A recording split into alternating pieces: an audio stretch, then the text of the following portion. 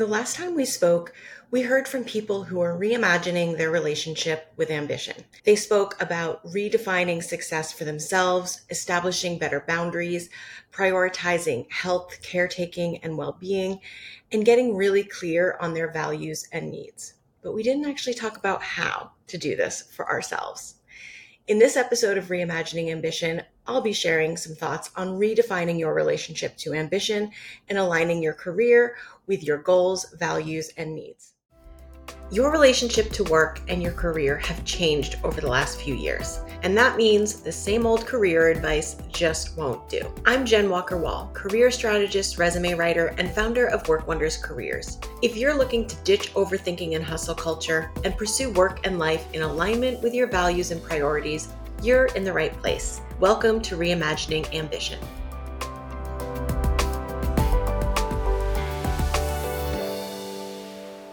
Welcome back to Reimagining Ambition. I am your host, Jen Walker-Wall, and it has been a minute. I am so excited to be back and bringing episodes in a different format as we continue on this journey. This episode is the perfect transition point in the journey of reimagining ambition because I want to shift to sharing really practical ways that you can apply some of the insights and transformations that we've experienced in the last few years. It really does feel like a full circle moment. I don't know if it does to you, but from my perspective, it does because we started this story, the pandemic, with layoffs. Then we had this significant shift in remote work. And then we had these intense workloads and with lots of people changing jobs and making career changes. Now we're all the way back really to the layoff part of the story again. What an absolute roller coaster this has been for the last few years. A year ago, 18 months ago, people were feeling really empowered. People were feeling really mobile, right? Like they could easily find another job. And this year it feels a lot more complicated. It's one thing to redefine your relationship to ambition when you feel like you have power, when you feel like it's possible and easy to make changes, to make positive changes. But I don't know that it feels the same right now. I don't know if it feels maybe a little scarier or harder or more challenging to really hold on to some of those things that we learned and that we realized we value over the last few years. And you might say it's almost like that's the point of layoffs, right? That's the point of whatever's happening in the job market right now. But that would be a topic for another podcast. The first thing I have been thinking about, and this has become something that surfaces in a lot of client conversations, is to really consider the seasonality of your life. When we pick careers, literally as like young people, like even in college, we're young people. We're basically kids, right? We're thinking about work, but we're not necessarily thinking about how our personal lives will ebb and flow and evolve and require or prefer that our work look and feel a certain way.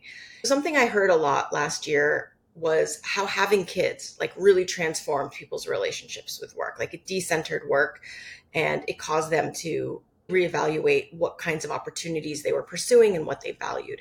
But this doesn't have to only happen, right? When you have kids, like this might happen when you are diagnosed with chronic health issues, or you're taking care of aging parents, or you meet someone, or you relocate, right? When it comes to making career changes, consider what your life needs at the moment and for the immediate future. And consider that it will also change potentially in the longer term. I've noticed with my own clients that they're often surprised, like they come up against a bit of a wall in understanding why their job isn't working for them anymore, or having a hard time articulating what they want out of their next job because their current job is technically good. It's just mismatched. It's misaligned. Maybe the job is too intense for the season of life they're in.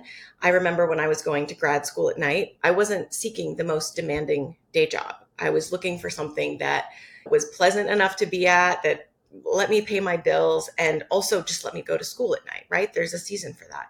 And sometimes the opposite happens. Like I have clients whose kids graduate college and they're out of the house and on their own, and they can sort of re-engage or up the intensity of their career because that's where they want to focus their energy. I really implore you to consider the season of your life that you're in and what that season needs from you and from your career. The second thing that I think is really helpful is activating other parts of your identity, right? Beyond worker, professional. I'm right now reading The Good Enough Job, and maybe I'll do an episode and share more about the book that I'm reading. One of the aspects he talks about that can really help you redefine and renegotiate your relationship to ambition and work and career is to activate other parts of your identity.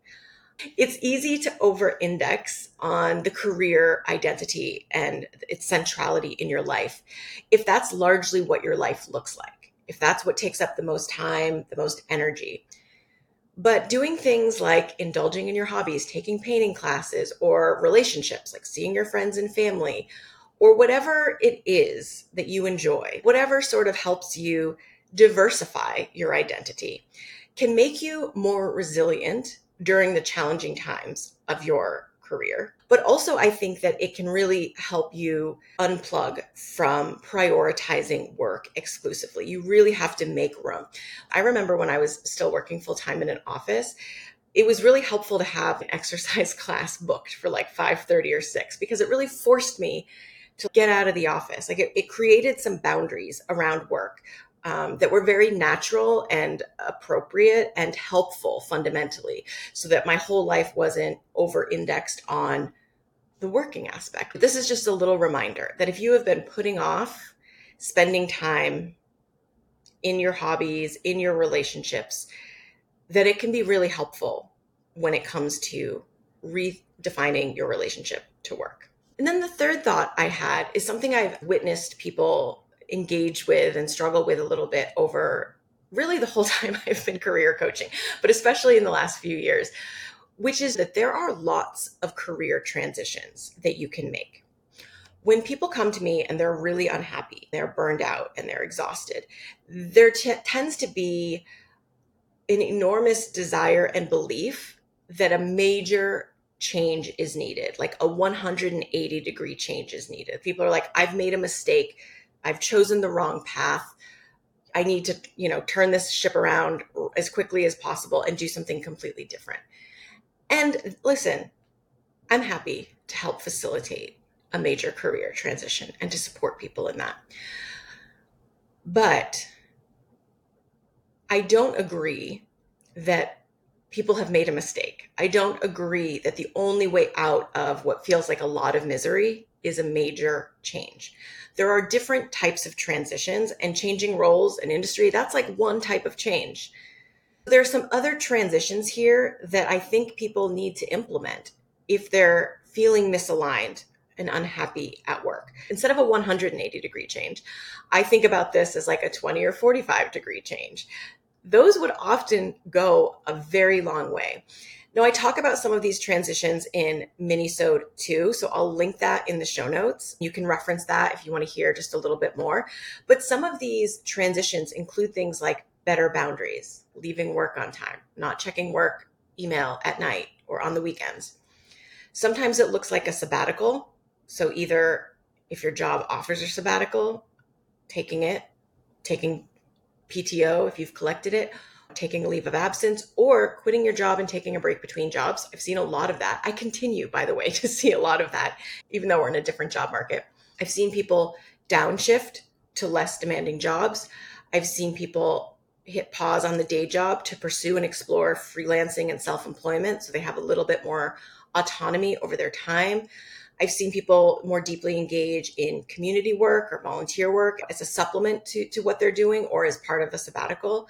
And I've seen people make moves where they essentially have the same role, but there's better organizational alignment, whether that's around values or working remote or hybrid versus in the office full time. There's just better alignment for making a move and doing the exact same work just someplace else. I believe people when they say they're very unhappy, they're exhausted and burned out and need something new. But if this is you, I want you to ask yourself, what part of your work is working? There's usually something that brought you to the role, something that you do appreciate. It's gotten lost in the scheme of things, and that's fine.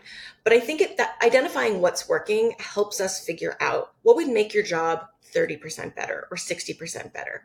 And those usually don't have to be such dramatic things. Sometimes it's a shorter commute or a salary bump or just a less toxic, more friendly work environment. Ultimately, what I want you to hear is that the change that you're looking for could be a lot easier and closer than you think. One of my favorite episodes was Dr. Megan Singh, the school psychologist. It was episode 5. I will link to that in the show notes as well. She had this quote from her interview, so let me play that for you. I think the remaining fear that I have is that we're just going to forget everything that happened. That in our rush to go back to normal, which is not possible because the normal that you're trying to compare it to existed in a world where there wasn't a pandemic. You can't ignore a thing that happened. I worry that we're going to just try to pretend that it didn't happen when rectifying it, addressing it, healing from it is really the only way forward. There's an enormous effort to move past what we've all experienced without rectifying it, without addressing it, without acknowledging it, without holding on to the parts that we want to change us. And with the rush to return to the status quo, it would be really easy to forget the lessons we learned or to lose sight of the power we felt in those moments. So I want to invite you to check in with yourself today and regularly. Make sure that your work is meeting your needs, both in work and in life. That the job that you're doing is supporting you and helping you meet your goals. Now, these were just 3 ideas I had around navigating your relationship to ambition. This is not an exhaustive list. I would love to hear from you. What did I miss? What have you been doing that has been working? Do you want to share your thoughts and experience as you are renegotiating and redefining your relationship to ambition? I would love to hear from you. Here's where you can find me. Of course, I am on Instagram way more than I should be. You can find me at Reimagining Ambition over on Instagram. If you're on my email list, the Working Wisely email newsletter, which goes out almost every week, just hit reply to any of our emails and it'll come to my inbox and you can let me know your thoughts. And of course, if you are a client or a Career Collective participant, I would love to hear what you think. Let me know in our private circle channel. I hope that we can have a much deeper and nuanced conversation over there about what redefining your relationship to ambition looks like, what your experience has been, what insight you might have to share with others. And if you're not a part of our Career Collective community, but you'd like to know when enrollment opens up again, just hop on our Working Wisely email list. So you can come on over to workwonderscareers.com. You can sign up for our email list right on the homepage. And it's a really great compliment, in my humble opinion, to listening to the podcast. I try to share inspiration and reflection prompts and check-ins over there regularly. So if you are enjoying the podcast, I think you would enjoy those emails as well. Thank you for your patience as we start Reimagining Ambition 2.0. I hope that you will continue to join us here. We have new episodes that I am so ready and so excited to share. And I've spent a lot of time thinking about our little podcast and next steps and really look forward to the conversations and connections that I hope it will facilitate. Make sure to check out the show notes for all the things I've referenced here. And if you liked this episode or appreciated the Reimagining Ambition podcast so far, I would love it if you left us a review, especially on Apple Podcasts. It really does make such a difference. Thanks so much for listening. We'll see you soon. Thanks for joining us this week on Reimagining Ambition. While you're here, please hit subscribe or follow and make sure you always get our latest episodes. And if you'd like endless gratitude from yours truly, please consider leaving a review. It really helps our podcast attract new listeners. If you're looking for a hands-on career, job search, and resume support, well, that's what we do best. Come on over to workwonderscareers.com and learn how we help mission-driven professionals like you make career moves that matter.